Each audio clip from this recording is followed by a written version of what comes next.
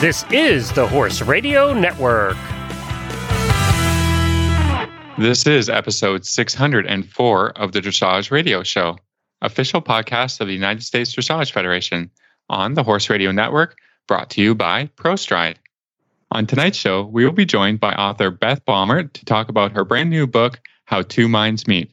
After that, trainer Cassandra Hummert talks about her journey with yoga, and then Reese and I will answer a listener question.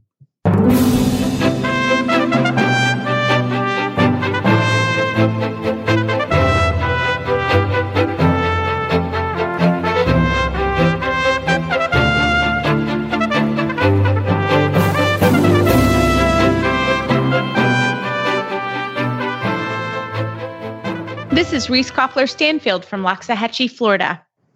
And this is Philip Parks from Rockwood, Ontario, and you're listening to the Dressage Radio Show. Hi, Philip. How are you today? I'm doing quite well, actually. It's been sunny, and my horses have been good, and everything is fine. So, there. Awesome. I love it. I'm thinking positive today. Well, yes, it's winter in Canada, and oh my gosh, I don't think I would survive very well in winter in Canada. I can tell you that right now. Well, yeah. I was just going to say, we are recording a little early this week because you've got some excitement going on. I do. We are full steam ahead here in Wellington. We had a big show over the weekend in our neighborhood, and we had a bunch of horses go and nice success and things to work on, which was fun. And shout out to my Sarah Turi. She's my assistant / we call her the horse's nanny. And she got her scores at first level for her bronze medal on Shannon Caparella's Tori, which was really exciting. Big Mike got to knock some dust off in the St. George, which was good. He needed to do that. And this week, I am competing in my first CDI in 11 years. So I'm really looking forward to taking Bingo out. So we are recording early because our normal recording time, I hopefully will be in the ring, which is pretty exciting. Well, we're going to wish you all the best success and hope that you have a great time. Yeah, I'm really excited. And just to be in that ring again. And I've never ridden in the global stadium. So to be able to do that, it's going to be amazing. And I'm just so pleased with this horse Bingo. I feel like we're gonna talk about How Two Minds Meet, the book by Beth Baumert. And when you start to have a really special relationship with a horse, it's so cool. So I really feel like I'm getting that with this horse, and I can't wait to sort of show him off and get out there. So that should be really fun. So I'll let you guys know how it goes, but things are really different than they were 11 years ago. I mean, just how you enter and there's a lot of different steps. So it should be a really fun week, a bit of a learning curve for me and my team. But I have the best coach. Scott Hassler is amazing. And he has been so good about telling me all the things. So it should be really fun. So I'm looking forward to it. So hopefully I'll have really good news next week for sure. That would be fantastic. So what do we got on our radio show today? Yes, we have great guests. We're going to have a quick break from ProStride and come back with our author of our book club of the month, Beth Baumert. ProStride is the all-natural solution for lameness. It uses the power of your horse's own blood to relieve pain, reduce inflammation, and improve mobility to keep them sound. ProStride can be completed stallside by your veterinarian in just 20 minutes with no need for trailering. ProStride is backed by years of science and success stories. Olympians to pleasure riders, trainers, horse owners, and their veterinarians trust the improved performance and lasting results reported with a single injection. No series, no daily supplements, and no monthly regimen. When every stride counts, demand the difference they deserve. Ask your vet about ProStride. Learn more at ProStride.com. Well, we are so very excited to announce our new book club of the month book. We have tonight Beth Baumert, the author of How Two Minds Meet, The Mental Dynamics of Dressage. Beth is a USDF certified instructor, L graduate with distinction, and she's the president and CEO of the Dressage Foundation and also one of my personal mentors. Beth, welcome to the show. I'm so happy to be here, Reese. Thank you so much. I was so excited when we all decided that we would pick your book again. We did your first book many years ago now. I think it may have been our first selection to our book club program, which has turned out to be, turned out to be quite a fun program here on our show. And I think we all enjoy it. And Philip and I really enjoy getting the books. So Beth, tell us a little bit about yourself and why you decided to write the book. Well, I think the book began with the other book, When Two Spines Align. And where did that begin? That, I don't know. There's a kind of magic about horses. And I think all of us have that. Well, we remember that seed of an obsession with horses, the wonder of it and the smell of it. And I don't know, the power of it and the rhythm of it. And most people have memories like that. Later, we get hooked for a different reason, I think. This is just my personal opinion. But I think that horses require that we use all parts of our minds. We're thinkers by nature, but horses don't just invite us to use other dimensions of the mind. They really require it. So actually, I'm sort of ahead of myself because the first book began because of my position with Dressage Today. In 1994, Dressage Today started, and for 25 years, I had the wonderful job of being able to call anybody in the world and say, I noticed that you're really good at whatever. Mm-hmm. How do you do that? So after 25 years of being able to call people all over the world, that first book wasn't a choice. I had a seriously compulsive need to chronicle everything I learned from all those super, super generous people. It's amazing how people in this sport are so generous. But that book is about physics. It's really, how boring is that? No, it's really good. It's a great book, and we have highlighted it already. And I think of the vertical power lines every time I ride. So I'm just saying that it's an amazing book, and everyone should read it. I'm like, I think of it every day myself. Yeah, we had great feedback on it when we did it for the show, and I personally enjoyed reading it. And it's one of those books you can go back to and just you can pick. You don't have to read the whole thing in front to back, and it's got great sections in it that you can refer to or that you can talk about, and it really helps those of us who are kind of educators and need ideas about how to teach people things. I mean, that's been the great part about this whole book club to begin with, is that as a rider you can process things, but as a teacher you can also have more and more tools. And I think dressage riders and competitors just love to learn. I mean, we go to clinics and, we watch other people learn for 8 hours and we come home excited. Like, I think that's a little bit crazy in itself. It's true. It's true. We don't find it boring. We find technique and physics somehow very exciting because it helps us communicate better with the horses. Yeah. But I remember decades ago, Kathy Conley saying to me, someday riders will become so skilled physically that contests will be won by the heart and the mind. Honest to goodness, she said that decades ago, and I will never forget it. So the first book couldn't have been the only book because it is it's concrete and it's physical. It's it's not about the magic and the wonder of it and the fascinating parts.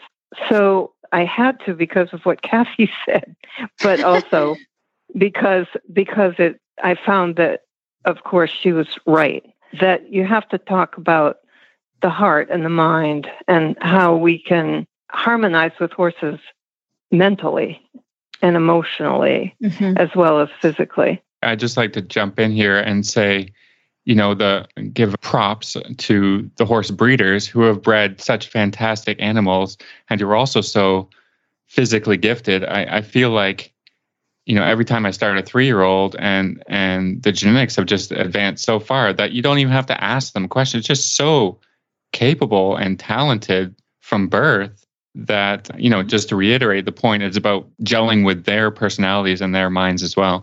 Wow, that's an incredibly important point, though, because in terms of the physics of it, it's not just the physics of the rider, but physics of the horse and how the horse and the rider work together physically. But you're so right. Horses are being bred now to be physically ideal to do this, so that the aid applied is far more likely to get the right result because of the horse's body and also his mind too, right? That I think that's what you're saying. That, yeah. More, in good temperament and in good athleticism.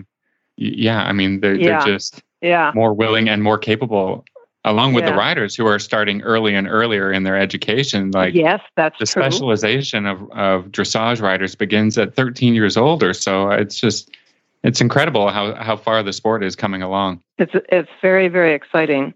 Yeah. And the horse's mind, I mean, the intelligent horse is really quick to understand, and the horse with fine character is really willing to comply. And sometimes those things are hard to separate, but anyway, it's all very interesting.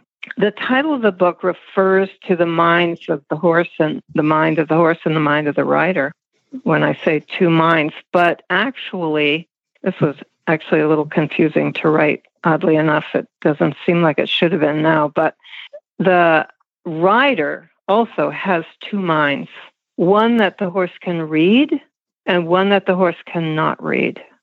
So the normal thinking, left brain, filing system, accumulating knowledge, that's what we do, isn't it? That humans are thinkers, and he who is the best at thinking often gets rewarded in this life.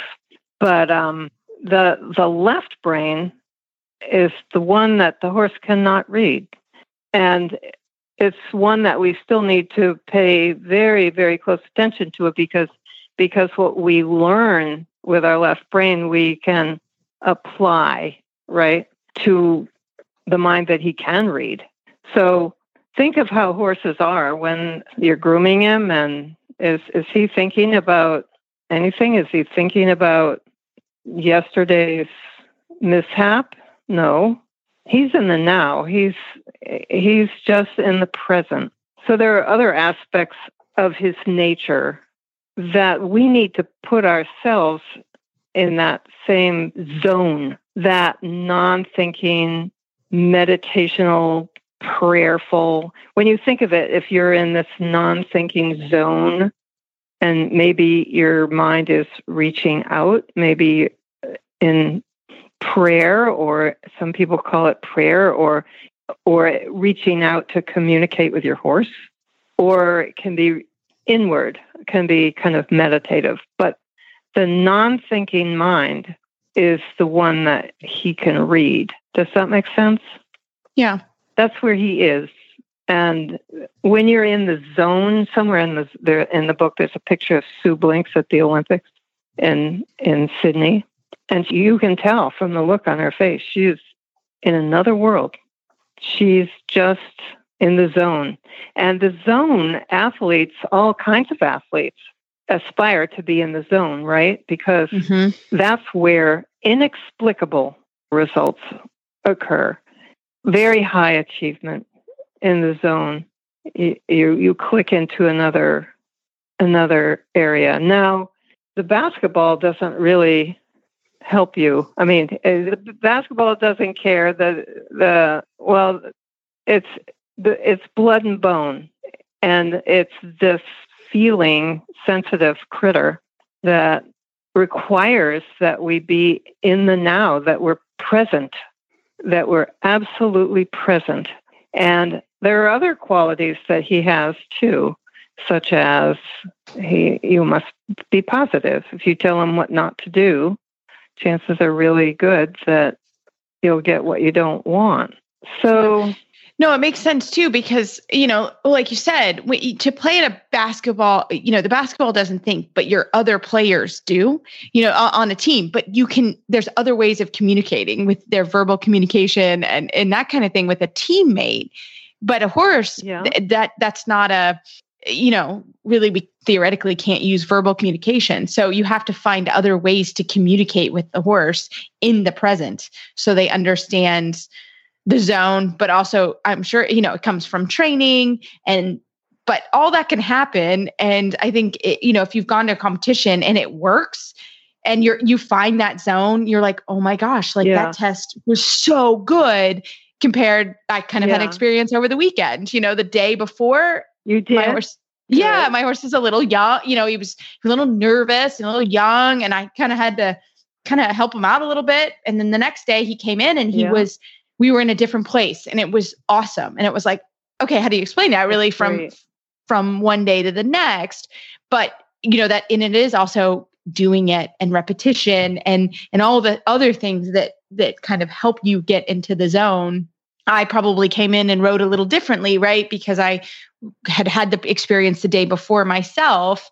And this is a horse I've had a long time. So it's not a new partnership. Yeah. It's a pretty old partnership. So, it is, as you come and, I rode through mentally that test that I showed on Friday, and I rode through it in my mind, and I watched the video, and I talked to my coach, and, and all of those things to sort of help us sort of meet together. And so I can understand, that's why I started reading the book last night, and I thought, I can't wait to finish this book, because this is what we're doing sort of all the time, is how do I make myself more present and be that much better of a partner for my horse? So it's a fascinating book, and sort of the idea of sort of the mental component is something that all of us as riders need to, because it's so hard to be like, well, I'm going to finish this ride, and then I have homework and things to do with my children and make dinner and clean the house. And I think that comes into it, right, as well. It does come into it. And that the horse's persistent lesson is that you just come to the saddle with these positive attributes that put you in the zone. Other sports, as you said, you don't have that inborn coach. Yeah, exactly. Yeah, you have to really, it's a trained thing. And even I think all of us, there are 3 professional riders here. This is something we teach every day. We work on every day. It's hard. It's not an easy thing. Well, most of us teach the physical part, and this other part, it's so interesting to me how you as trainers I'm sure you've had countless students, and you can see that some of them progress tremendously, and others may have the same advantage or comparable advantages, and they don't progress. And it's just, and maybe that's not their goal, actually. Some people just ride because they want the pleasure of being able to relax after a tough job at work. But I think amongst the riders, the students who want to excel, they vary tremendously. And it's, I think no one can say why, but this book taps into 100 possibilities. The people who kind of do the best know how to tap into that being in the zone, to take the hour that they're having a lesson or the hour that they're going to ride their horse. You've got to let the external stuff and the home stuff and whatever, just, you got to find a way to put that all away and sort of, and take the, because I think this is a common thing that some people kind of overanalyze while they're doing it. So they're in their own head a little bit too much, rather than just to just focus, feel, react, and analyze afterwards. I have a ton of students, and there's nothing wrong with, doing it and then, and when it's not going well, to stop and to talk about it. But there can be a little too much of that, rather than saying, how to focus on your horse, how to focus on yourself, and just try and do it for a little bit. Give it some good efforts, 100% of yourself, and hopefully you can kind of push through the problem without some things you can't just put your finger on and say, oh, there's the problem, or that's what I should do. You're learning to ride and feel and get your horses focused. So I find that some people who take a little bit too many breaks, the horse becomes very unfocused because the rider is busy analyzing and talking to their coach and having this conversation, which is great. Mm-hmm.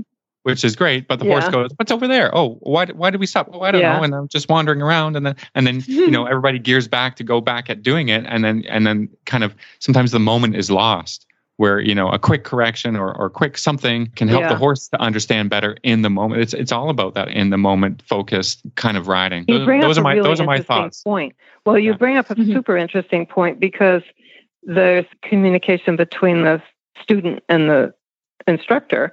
But then there's the very important, arguably most important, communication between the horse and the rider. And that means the rider has to have this element of wonder, just a listening attitude, so that I like to think of that circle of energy that's in physically, but then it's also mental, that you think and then you receive. You listen, and then you speak. It's like a conversation, right? Wondering is the basis of all good conversation. Oh, I wonder what.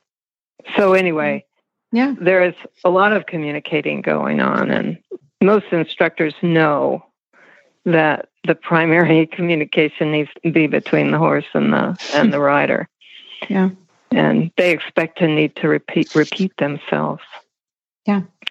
Well, Beth, it's a fascinating book. It's such an amazing topic. And can you tell our listeners again the title of the book and where we can find it? And if they have any questions to reach you, how can they do all of those things? The name of the book is How Two Minds Meet. It's a Trafalgar Square book, Horse and Rider Books, and it's also on Amazon. Fantastic. And we love Trafalgar Square Horse and Rider Books. They've been such a great partner with us, and they make all this happen. They've been so fantastic. Beth, we can't thank you enough for your time, and we'd love to have you back on again to keep talking about it. Yes, When Two Minds Meet, The Mental Dynamics of Dressage by Beth Baumert for our Book Club of the Month book. Thank you, everyone. This Nutrition Minute is brought to you by Kentucky Performance Products, the company that simplifies your search for research-proven nutritional supplements at kppusa.com. The horse that matters to you matters to Kentucky Performance Products. Researchers have confirmed that as horses age, they naturally become less sensitive to insulin and more susceptible to health problems caused by too much sugar in the diet. One way to reduce the sugar content in a horse's diet is to replace sugar-laden grains with a high-fat supplement. Fat is an extraordinary energy source. It is readily utilized by the horse and contains more than 2 times the calories of sugary grains. Equijewel Stabilized Rice Bran is an excellent fat supplement. It contains a balanced calcium to phosphorus ratio and won't cause mineral imbalances when added to the diet. Its all-natural ingredients are high in healthy fat and fiber. Best of all, Equijewel allows owners to easily replace the calories previously supplied by sugary grains. When you need to add healthy calories to your horse's diet, choose Equijewel. To learn more, visit Kentucky Performance Products at kppusa.com. Tonight, I am so happy to have Cassandra Hummert Johnson on the show. She's an FEI rider and trainer, and now a yoga instructor. Cassie, welcome to the show. Hi, Reese. Thanks for having me. It's been a couple years, but you have been on the show before. I love having you. I love coming on the show and speaking with you guys. Well, we were talking actually, we've been talking a lot about doing yoga together here in Florida, because obviously it's a safe activity. We can do it outside. The weather is usually pretty cooperative when it comes to yoga. So you and I have been talking a lot about it. But Phil and I, as we were organizing this show, rider fitness is really something that's important. And we've done as a community, we did the dressage rider training program. There's so many workouts available online. I personally my favorite workout is yoga. So when you got certified, I was so excited to work with you. And so tell us a little bit about yourself, how you got certified, and how you think it's really good for riders. Yeah, so I have always enjoyed yoga in some capacity, whether that be at the fitness center down the road that's sort of geared towards everyone, or maybe a class that is, maybe geared towards people that are more advanced. But I always enjoy going. Like, I give it my best go. And you know what really sparked my interest is a client of mine, a friend. She said, "Hey, come to this class. It's going to be hard, but I think you should come." And I thought, oh no, I don't know. I went with her. It was a hot yoga class. It was a flow class, and it was really challenging. And I left that class and said, I don't think I can do this anymore. And she said, "Just keep coming with me, please. Like, just keep coming with me." And I went to a few of those classes, and over the next 3 months, all of a sudden I could do this stuff. And I was really thinking, wow, here I've just witnessed what everybody talks about, that you'll see progress, that yoga will make you more flexible. It'll give you strength. You'll feel better about yourself. You'll want to go. And that was really inspiring, because I was the perfect example of someone that says, "Oh no, not for me."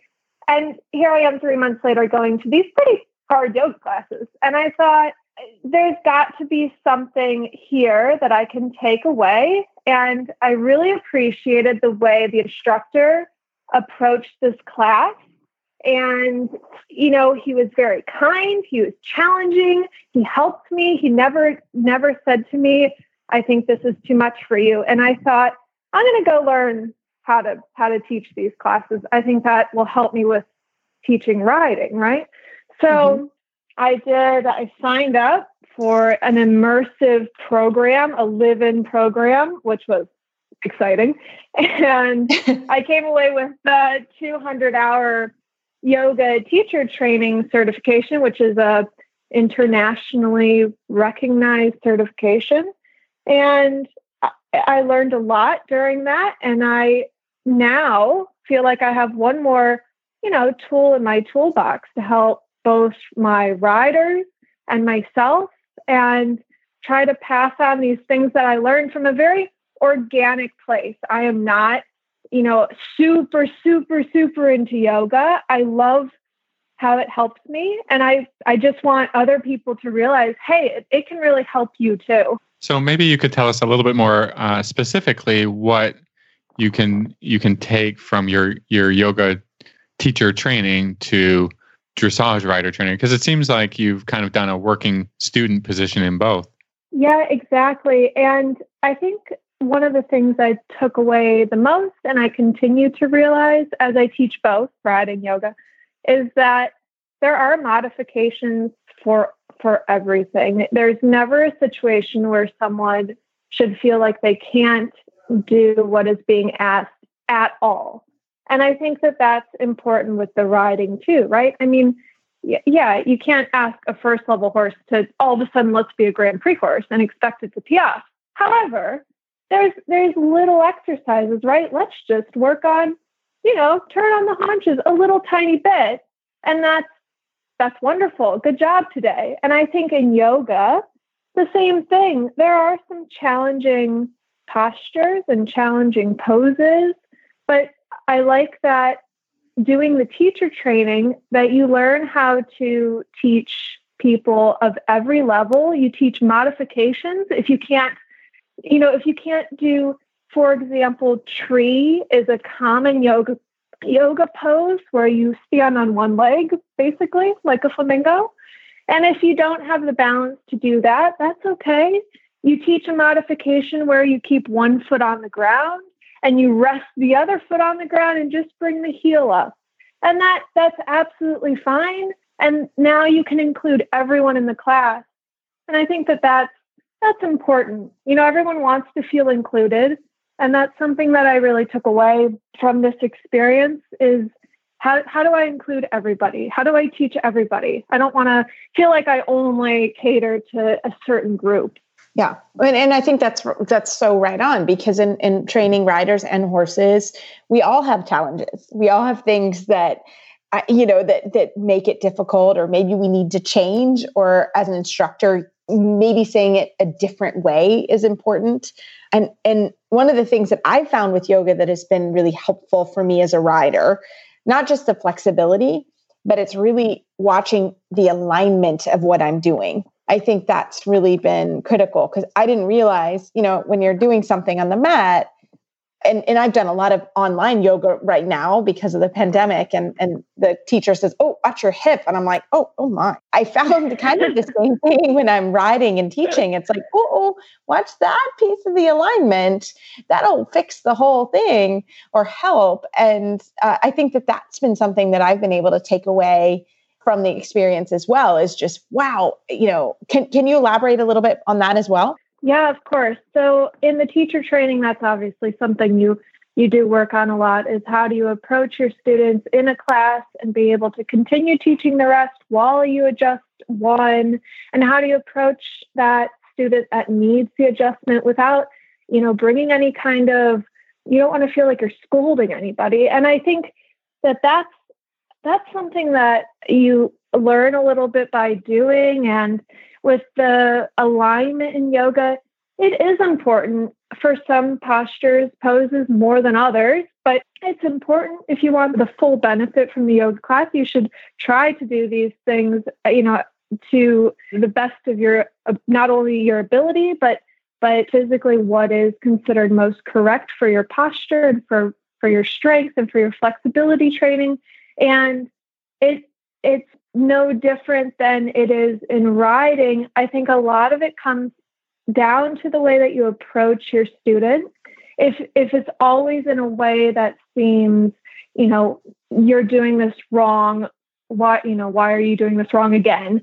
That's not always helpful. I mean, sometimes it's helpful, but not always helpful. And I think in yoga too, you don't want to make anybody feel like you told me I'm not quite aligned now, I can't do it. I think that's what, we all try to do as teachers is learn how to help our students in the best way. Alignment is super important in yoga. Alignment is super important in the riding. And I try to learn more about the best way to teach that every day. And, it's not just alignment. I think when you think about the effect that your alignment has with your fitness in general, if usually your alignment is not so great because it's an area that maybe you're tight. If you think about posture, none of us, apparently, according to the scientists, none of us stand up straight. And that's true. We don't. We slouch around and we, whatever, look at our phone and sit in the car and all these things. But you do that because it's comfortable. It feels uncomfortable to do it sort of, quote, the right way. So I think that you find that the more times you do it the right way, whether it's guidance from the TV yoga or from a yoga class or, what have you, I think you find the more that you correct yourself and you do it the right way, the better it gets and the better you feel. And, how true is that with riding too? When you start to correct these things and you go, oh my gosh, it's so easy now. And I think that's sort of the beauty of it, of having an instructor, and they don't have to physically be there, but when they are there, they can obviously help you a bit more in person with making corrections. Obviously on the TV, you get corrections, but maybe it feels a little impersonal, but still any step in that direction is so helpful. Well, and I think just what the changes it helps in your body too. I think a lot of us are really tight in our hips because we sit a lot, and, just being able to work on some of those things that are sort of opposite of what you would be working on in the saddle has been, for me, incredibly helpful. And I have seen my body change and get more flexible. And by no means am I a yogi master, but what was difficult when I started the journey really got going last January. And, I do some form of yoga every day now. And it also helps just with anxiety and when the world is falling apart, it gives you other strategies too, that I think are really helpful. I really like that you said that, Reese, because whether it's riding or doing yoga. I also do it, and it's about, both really need to, put other problems or other issues or other thoughts to one side and really just take the time that you're riding, maybe that's half hour, or the time that you're participating in yoga, and just focus on what you can control, and and your breathing and those kinds of things. It's not only a body workout, but also a mental relaxer or a mental de-stress, and that's what I really like about the focus, because you can't get on a horse and ride around and improve the horse or improve yourself and your position, all those things, if you're thinking about other things, or if you're not starting from a place of relaxation. You're going to bring that tension into the horse. You're going to have a bad ride. I've done it. I still do it every once in a while, and it's problematic. But again, what the yoga and what the dressage riding does is say, first, focus on what you're doing. Let everything else go. You've planned this half hour. You've got it booked in your schedule. Just be in the arena, or just be here. And I really need that. So yeah, it's been great. It's been great. Well, fantastic. Well, Cassie, we love hearing from you. We love hearing how the journey has helped in a lot of ways with your riders. So how can our listeners find you online? I can be found online on Instagram at Wellington Yoga. And I can also be found for the dressage at Lavendel Dressage, LAVENDEL, also at lavendeldressage.com. I'm based in Cleveland, Ohio, and down here in Wellington during the winter. Fantastic. Well, I can't wait for our classes, and we'll post on our Facebook page so everybody can see us working down here. Yeah, it sounds amazing. I'm really looking forward to it, sharing the things that I've learned. And I'm excited to see how people can incorporate yoga into their structure and their schedule down here. Wellington is such a great time to work on all these things and to create a plan for yourself and your horse. And I think that doing this yoga is an integral part of that now. And now a quick word from EcoGold saddle pads. No slipping, no sliding, no problem. EcoGold secure saddle pads are engineered to keep the horse's back comfortable while keeping the saddle in place for a safe, competitive ride. They have impact protection through the seat, and the ultra-thin flaps provide the rider with better communication and a more stable riding position. Available in both English and Western styles. Shop the entire collection at ecogold.ca. Well, Phil, one of the amazing thing about the Total Saddle Fit girths, because right now we are in two very different climates.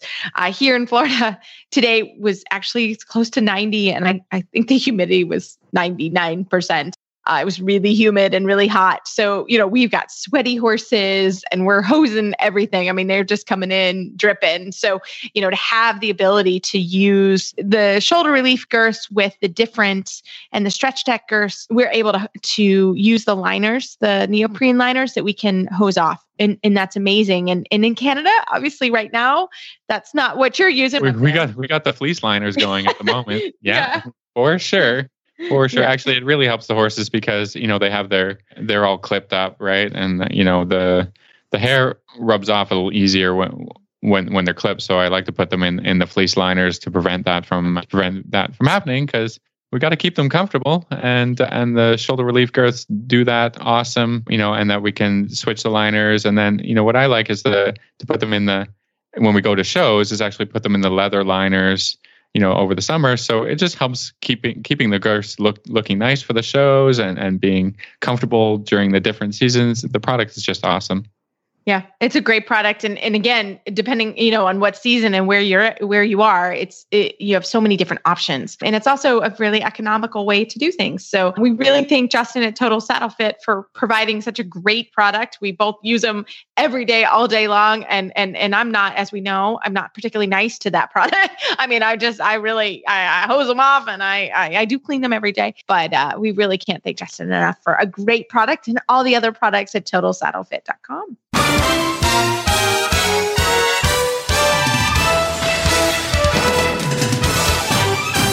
This week's dressage training tip is brought to you by Total Saddle Fit, home of the shoulder relief girth at TotalSaddleFit.com. So, Phil, we've got a total saddle fit training tip, a question from one of our listeners. What you got for us? Yes, this came through onto the Facebook page. And so I have to thank Tamika for sending her question. She has an off-the-track thoroughbred who is very talented and started playing with flying changes.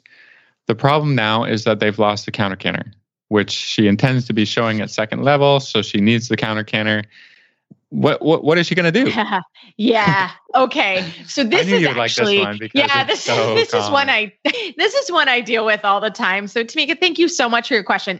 This is actually you're maybe not going to like my answer, but I also deal with this a lot with my event horses, because my event horses are competing sort of second, third level. They advance to an intermediate and they will bounce back and forth between the two levels. So it's sort of like, third level to second level. And I will tell you, it's probably one of the most difficult things to coach, because truly, when you want to teach changes, I think, and personally, it takes at least 6 months. And there's a lot of phases in teaching changes. And so sometimes you do lose the counter canter. I mean, this is my experience, Phil. You may have a very different one, but you may lose the counter canter. So when I am teaching a horse changes, if at all possible, I try to get a block of time where I know maybe I'll lose the counter canter. And then once the horses are a little bit more clear and the aid that I'm asking, then I'm able to keep the counter canter a little bit more. So that's kind of my answer. It's a complicated answer. And I will tell you, it happens with every horse, because horses are learning, they need that chance. And once they sort of know changes, and until they're sort of very clear in what you're asking, sometimes the counter canter does regress a little bit. Sometimes I will tell people, they need to be, what's the goal? Is the goal third level or is the goal second level? And sometimes if the horses are really struggling with it and they're really doing well with the changes, I will move them right to third level. That's sometimes.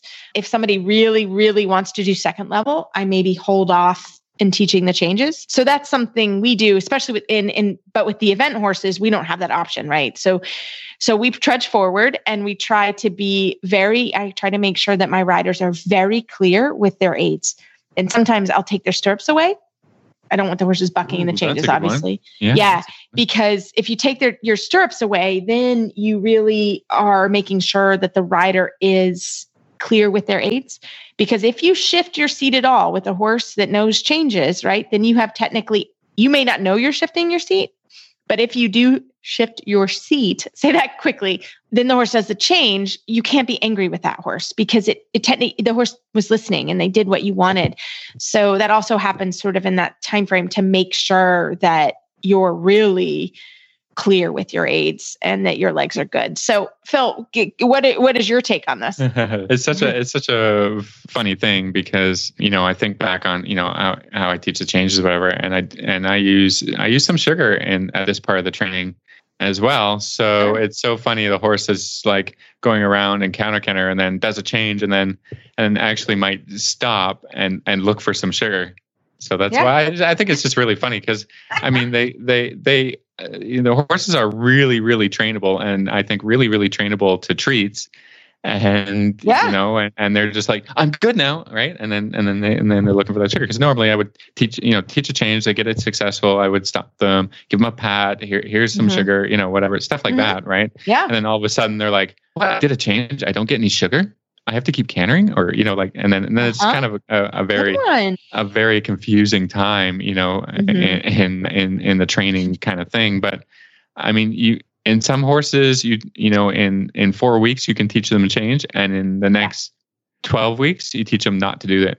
Yeah. It's just only do it when I ask, or only do it when I do this certain sequence of events, or in this place in the arena, and that kind of thing.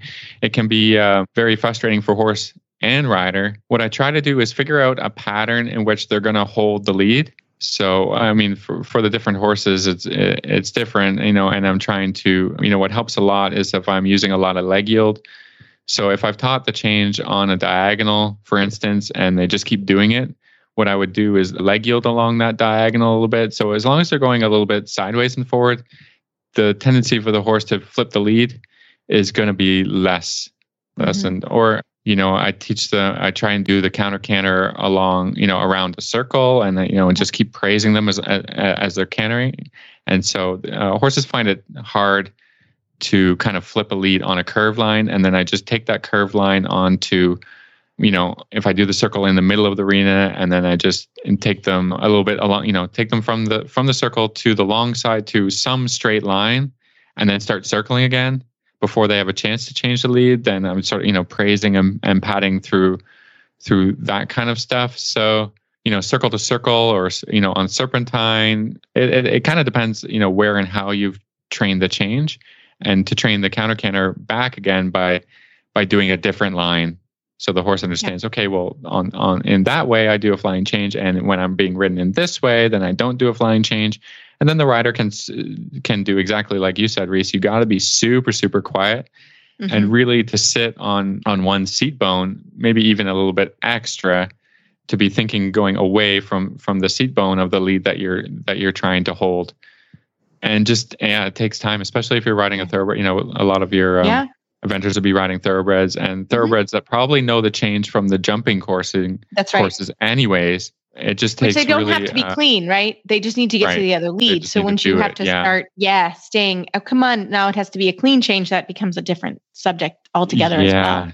Yeah. So I think it's just really meticulous attention to detail, and you're going to have to be, walk canter a lot. Again, you probably were doing that already as you're approaching the second level work, and then you teach a change and you think, oh, I'm done with walk canter. Oh, isn't that great? And this is so fantastic. And now you have to go back and do it again to unteach the change, so that when the horse throws in a flying change when you don't want it, you have a tool to come back to walk again and to pick up the lead that you wanted in a quiet way, not in a punishing way, but in a quiet way, pick up the lead that you wanted and carry on along whatever line. So the walk canter transitions become a correction in this case, rather than teaching in walk canter. It's now like, okay, you have to do it because I didn't like that you're doing changes whenever you feel like. So again, just meticulous balance, meticulous attention to the detail of your seat and your legs and your hands, all those things,